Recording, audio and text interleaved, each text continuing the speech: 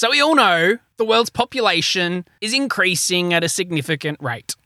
8.5% of people worldwide, or 617 million, are aged 65 and over.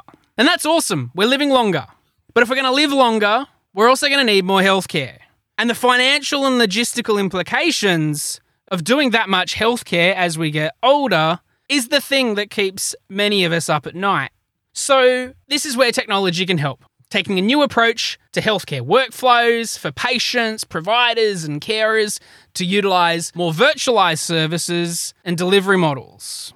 Well, today on the show, I'm joined by Raj Kurup from Equinix and Charles Greatrex from CollabCare. And in this conversation, we're going to learn how to leverage technology to transform aged care, how health providers can provide care and better experiences for aged care residents, and explore some of the concepts and opportunities around aged care, multi-generational and remote care capabilities. Collaboration starts with a conversation, Team Health Tech. Let's make it happen.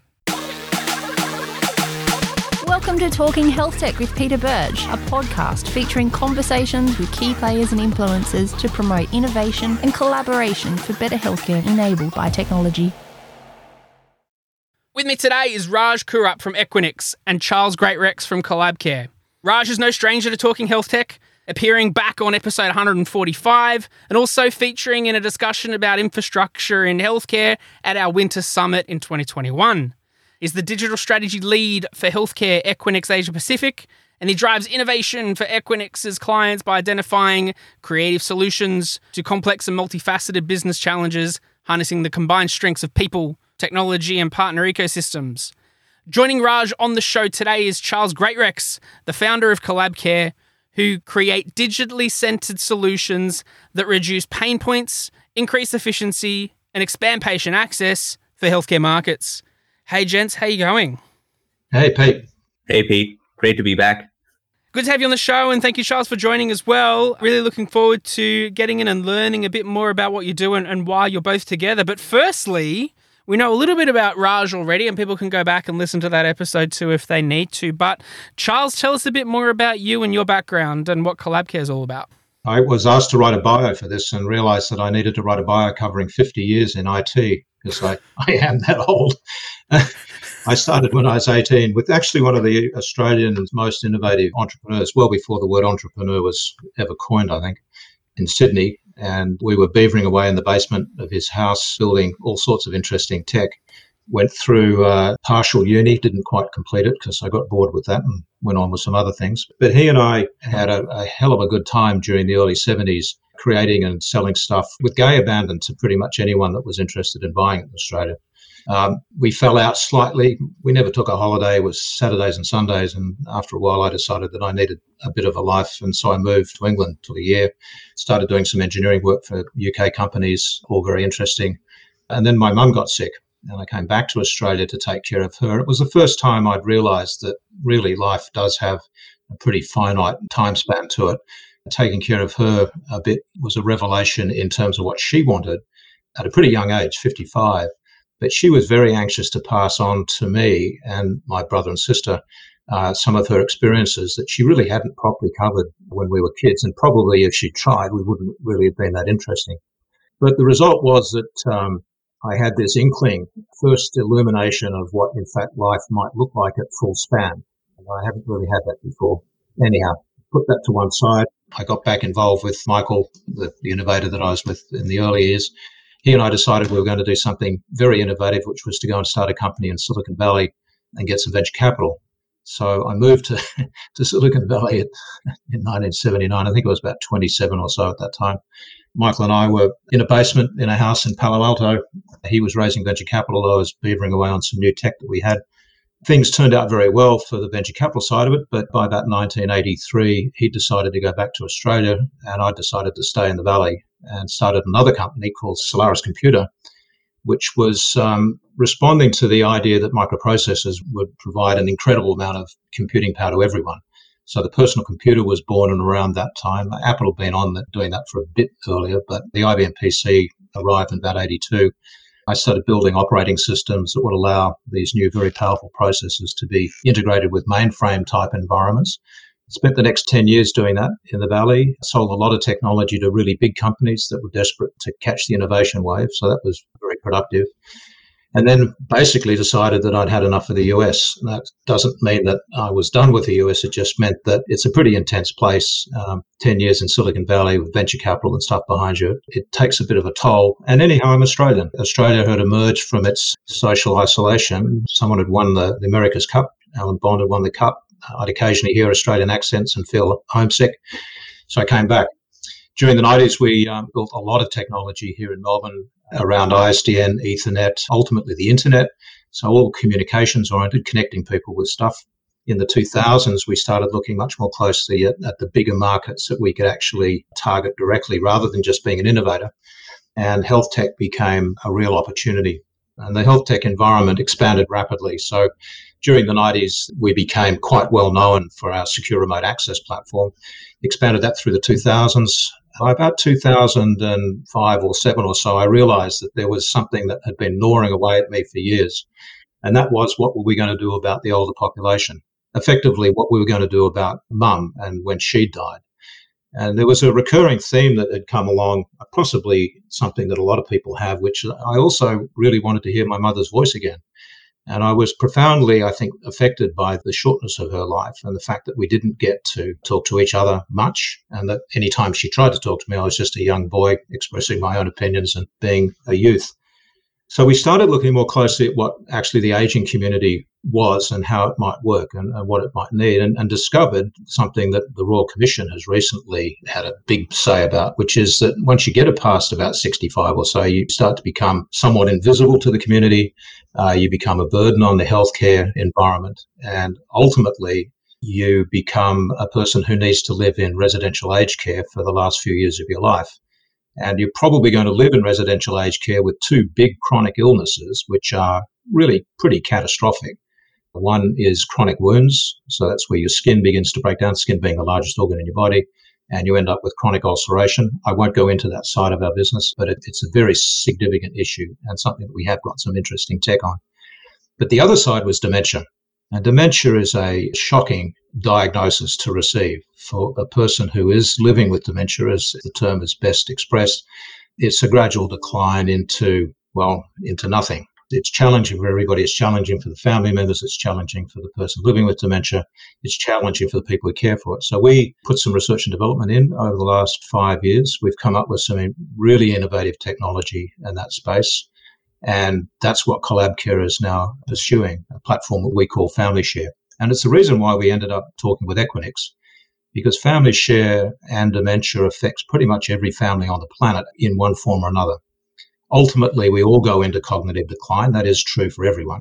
Ultimately, our lives are actually very short. That's true for everyone too. But more importantly, we've got to look at the issues of how would we scale this platform. And Equinix became an issue for us at that time.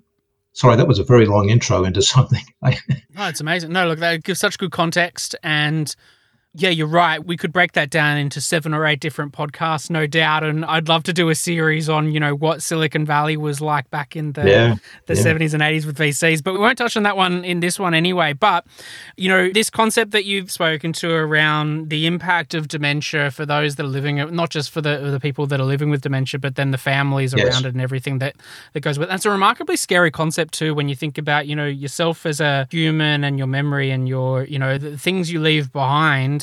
The fact that it can all go away, but you're still there, and it's you're not being conscious of it. It's a mind-blowing concept, and certainly one that's difficult to grapple with when you think about it, and would be hard, obviously, no doubt, for people that are going through it too. We all need to leave a legacy of some sort. I think that is a human need. The question is, what legacy will you leave? And it's a very interesting and challenging problem, if you like. Yeah. To bring Raj into this conversation here, some of the, and actually, Charles, you might be able to speak to some of the context as well. You mentioned bringing Equinix into the picture in terms of some of the infrastructure. Tell us a bit more about, from a technology side of things, why it was important getting in touch with Equinix. Well, we built our own data centers when data centers were things you could build yourself back in the 2000s. We had fun building all sorts of things over the years, over the decades. But there comes a time when you look at this from a true scaling point of view, and there's no potential for a company to build out the data center services required. These days, you can go one of two ways. You certainly can't do it yourself, so that's clear. You can go one of two ways. You can build into what's known as a public cloud, which is AWS and Azure and Google, whatever. Or you can take a more considered approach, we think, which is to work with partners that are heavily invested in specifically scaling. So Equinix and some others, but Equinix in particular, after we looked at this space very closely, represented a company that really did have an incredibly good investment in scale. Now, they have hundreds of data centers around the world. They have interconnections that allow us to operate the network that we need to build, which needs to be incredibly reliable, fully backed up, very fast, predictable. Public cloud, it's a bit of, you pay for what you get, and good luck with that because there isn't anyone to call. With us, we needed something that was much more under our control and in reality, much more scalable. So Equinix fit the bill. Plus, they understand what they need to do. They're not trying to dominate the planet with everything that moves. That's kind of an Amazon, Microsoft approach. They're very, very good at doing exactly what they have chosen to be specialists in. Unrelated, but it reminds me of, and I've never really thought about it that way, but when you were saying, building on a public cloud versus an organization that build something quite specialized for the area. I think of myself with Talking Health Tech, and anyone that's running a business, you can leverage Facebook and other social medias to build a community or anything on, but it's rented space. So, yes. There's not a great deal of power and no one to call in the event it goes wrong. And that's something that many can kind of relate to there. And that makes a lot of sense when you come to the data center side. And so Raj, obviously Equinix is quite familiar with a lot of complexities when it comes to dealing with this type of data. It's not just you run into data, a lot of sensitive information that's being stored there. So that's quite important.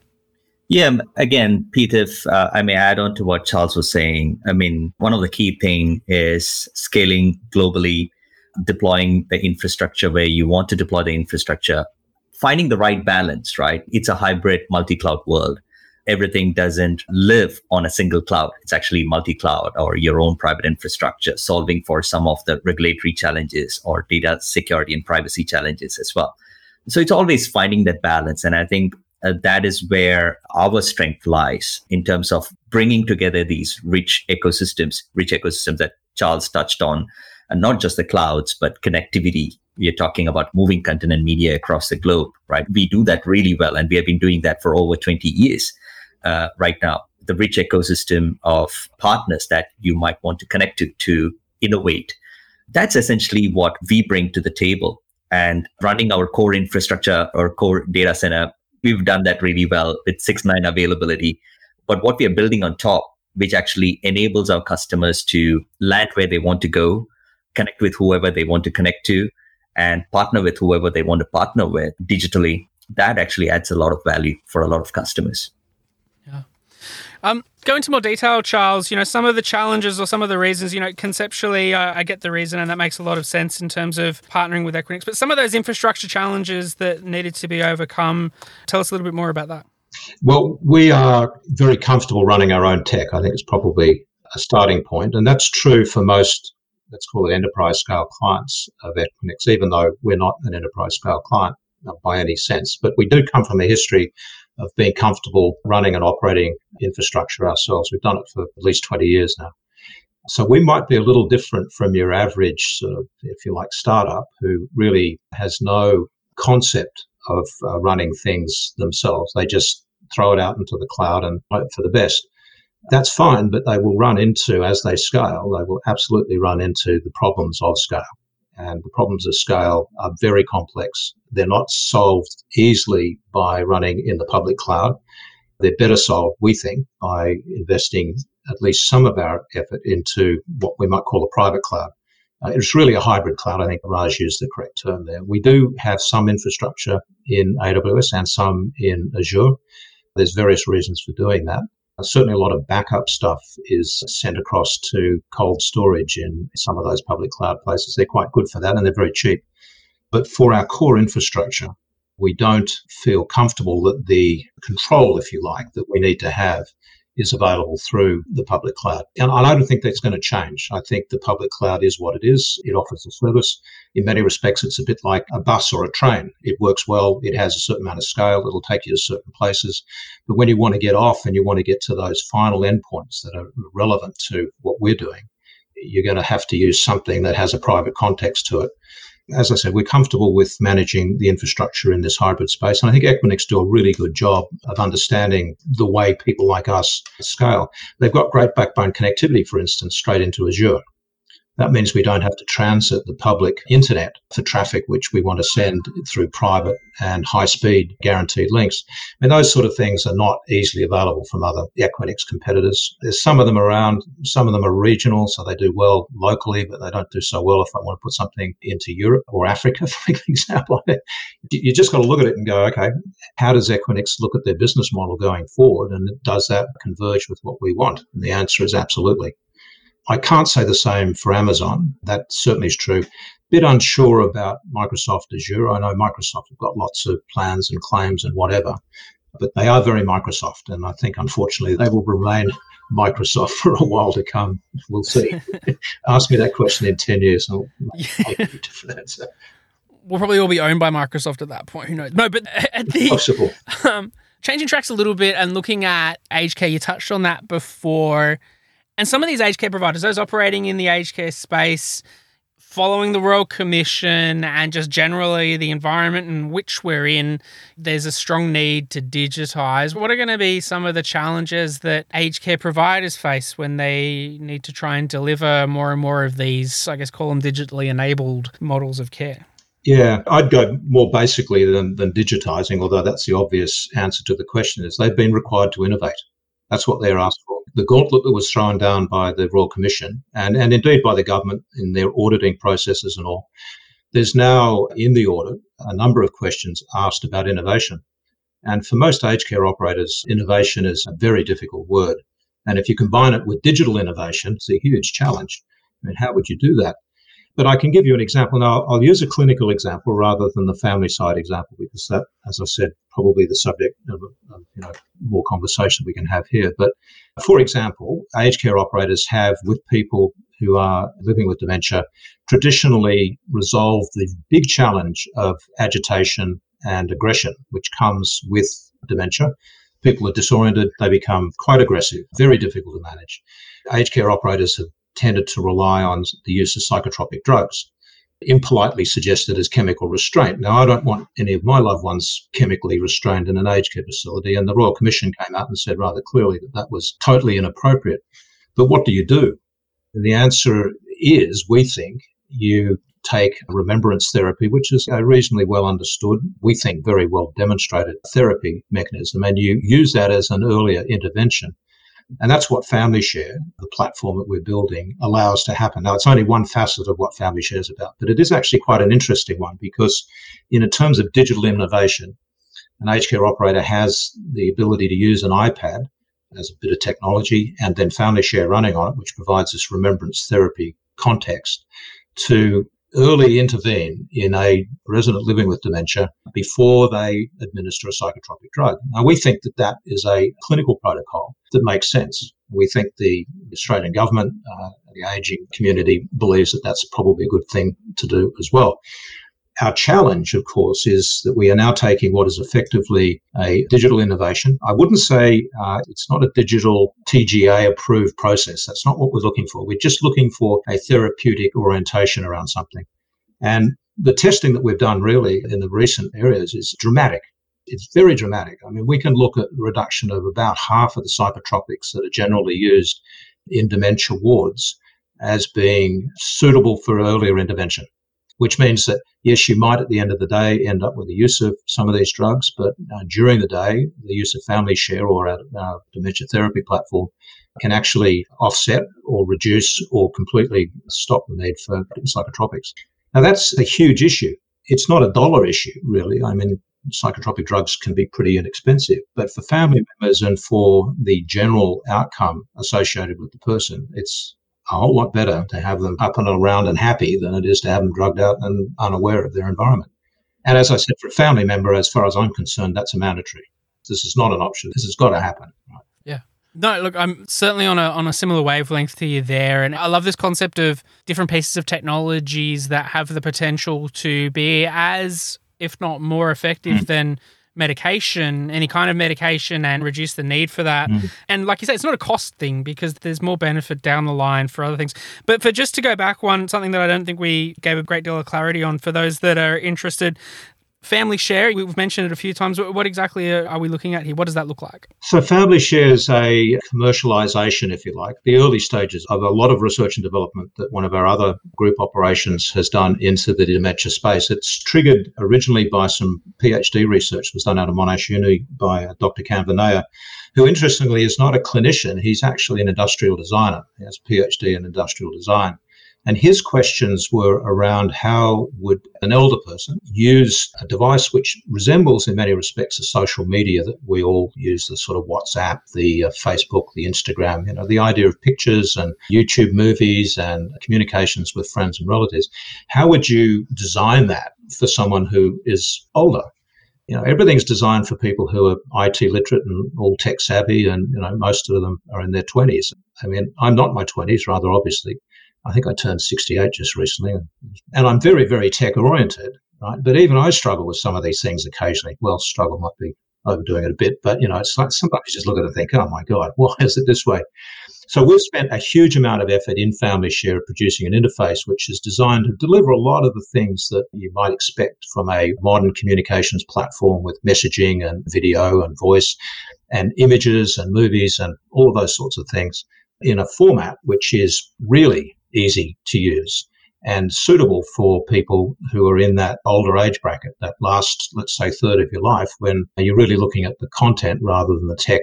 But since we ran into Canva in a very serendipitous meeting that I had with him some years ago, and the incredible sense of, okay, this is the solution. This is what I wanted with my mum. I'd be able to hear my mother's voice. I can annotate images. I can record stuff. I can play it back. I can have it available for multiple generations. 200 years going forward, there's stuff that people will want to see and listen to. I'll challenge Facebook and Instagram as to whether there's stuff that 200 years from now people will be interested in that happened 200 years earlier. Now that's the goal. I'm so grateful for the fact that I just missed that generation that put absolutely everything onto the internet. Exactly. So I shudder for my own kids about what the potential is there. It's a challenge, but certainly for all of us who recognize the value of passing on a legacy, if you like, information, memories, and all the rest of it. There's some really quite interesting stories that have come out of this initial approach, which brings incredible value to family members and real value to the people living with dementia who really otherwise are just kind of shut out from what would be participation in family life. And we want to solve that, and we want to solve it at scale. Those two things, I mean, you can build a little app. There's plenty of little apps around that do various things that operate in this space. But if you want to do that at the billion participant level, then you have to think about scale. And that's obviously a major factor in what we're doing. Makes a lot of sense. I guess to start to close out some of the conversation and think about then what that future looks like, you've touched on it there in terms of the need for scale. What's on the horizon? What are you working on in terms of that big picture, and how might Equinix support in that growth? Yeah, good question. We are intending to take the platform into the US. We've just signed a deal with a partner in the US who's very invested in nursing homes, as they like to call them in the US. They are very innovative. They've got some great clients, really large clients that we would like to have access to. And they see our platform as being very much a partner for the stuff that they're doing, more in the clinical messaging side of things. That should allow us, we've got a CEO established in Baltimore and Maryland, a guy that we've known for years who's got a lot of very similar views to what we're doing. And we're in the process now of raising some funding to allow us to make that jump. The leap into the US market is a big one. I've obviously lived in the US for 10 years and all, and the CEO of CollabCare, my CEO from CollabCare, is an American, so that helps a bit. Equinix helps a lot in terms of having a really, really strong US presence. So just as we've been able to work very closely with Equinix in Australia and have the opportunity to really get personal with them, which is great, the same applies to Equinix in the US. Once we have a better handle on what the US market is doing, which is almost identical to the Australian market. I know their healthcare system in the US at the family medicine level is different. They use an HMO model. But in the nursing home model, it's exactly the same as Australia, funded in very, very similar ways with very similar regulation. So we think the match with what we're doing here in Australia is a perfect one for the US. It gets a little more complicated when you get into the European market and then elsewhere. But I think having set sights on the US and having that as a challenge for this year, having Equinix as a partner there is great. It solves a whole bunch of issues that we would otherwise have to re-engineer. We don't have to worry about it. Amazing. And Raj, anything else to add there? No, I think I touched on this previously as well. Again, as you start looking at overseas markets, where you want to go, who you want to partner with in these markets, the partners that you might work with would be different. Those are things when you start looking at, when you want to have a consistent deployment model across the globe, when you're looking at scaling for this consistent deployment model, connecting to some common partners, but some different partners which are relevant to those markets. Those areas are definitely going to be critical. And again, I'll tell you other areas where we see a lot of value for customers, especially with Equinix digital services, where you do not even have to have physical deployments. You can test out a market, leveraging some of the digital services that we offer. So in a traditional world, you would buy a colocation space, you want to build your infrastructure, you want to connect to the clouds, you want to connect to the networks. Now, all of that you can actually do virtually, and then you can move into your own physical infrastructure as you need it, or find that right balance, right? And these are with the level of control that you want as a customer. That's something that we offer. And it has been expanding. If you look at all the markets where we are expanding, we have over 235 data centers as of this month in all key markets. And we have announced our expansion into Africa. We expanded into India last year. So we are expanding on the core platform as well. And on top of that, we are expanding our digital presence with these digital services, interconnection, and other services as well. I should say we've had 100% reliability with Equinix, not 99 point whatever.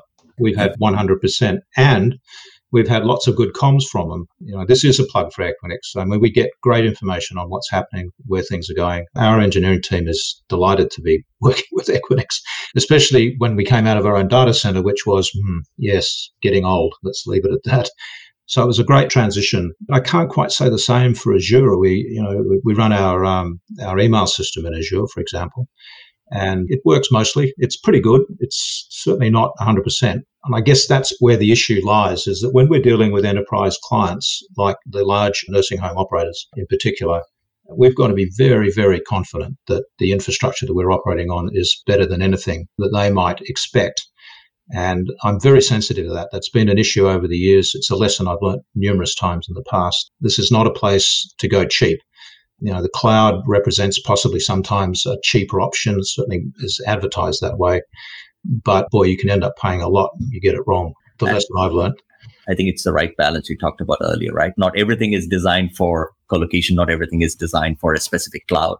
How do you find that right balance? How do we integrate all these in a very sensible way, right? Connectivity is going to be critical. Moving data between these different entities to complete that workflow is going to be critical. And again, you need to ensure that the users who are consuming these services have got the best user experience. The further you deploy your infrastructure from your users and you use the wrong kind of connectivity models, it can not only affect you from a dollar point of view, just the cost aspect, but beyond that, the experience, the latency that you add on, all that can really, really affect you in a big way. So how you design that core foundational infrastructure, as we always go back to, I think that's going to be very important. And I think what we have seen, if you look at it, with COVID, for example, there's been a lot of changes that a lot of the aged care providers had to go through, or even across industry, we know that all of them had to go through a lot of changes. Everybody transformed the way they deliver care, but companies like CollabCare, who were ahead of the curve when it comes to innovation, leveraging the right balance between partners and technologies, were able to quickly adapt to those changes and definitely support the laggards, basically the aged care providers who wanted to leverage technology. They were able to provide those innovative technology. In addition, they were also able to innovate on the solutions, like what Charles was sharing, new products and new solutions that could actually really transform into a whole new dimension, if I may put it that way, right? So I think that is definitely what we have seen as a company as well, how digital leaders are going way ahead, even during the COVID, and the ability for them to get way ahead and increase the gap when it comes to the laggards. That's amazing. Look, Raj, I really appreciate it's a really good summary and reflection on the conversation we've had. And I feel like this one's definitely been valuable for digital leaders that will be checking this one out. Look, Charles, I really love the raw and honest reflections and the value around partnership and vision for scale and the role that technology and infrastructure plays in that. So we'll put some notes in the show notes of this episode and on our website for people to check out more and to check out CollabCare and Equinix as well. Guys, I really appreciate you making the time. Thank you so much. Thanks, Pete. Thanks, Pete. Thanks for listening to the show. Check out talkinghealthtech.com to connect with other people in our community and to learn more about the Australian health tech industry. Also, make sure you hit subscribe on your favourite podcast player so you don't miss an episode, and share this episode with a few people who need to hear it. Now go make it happen.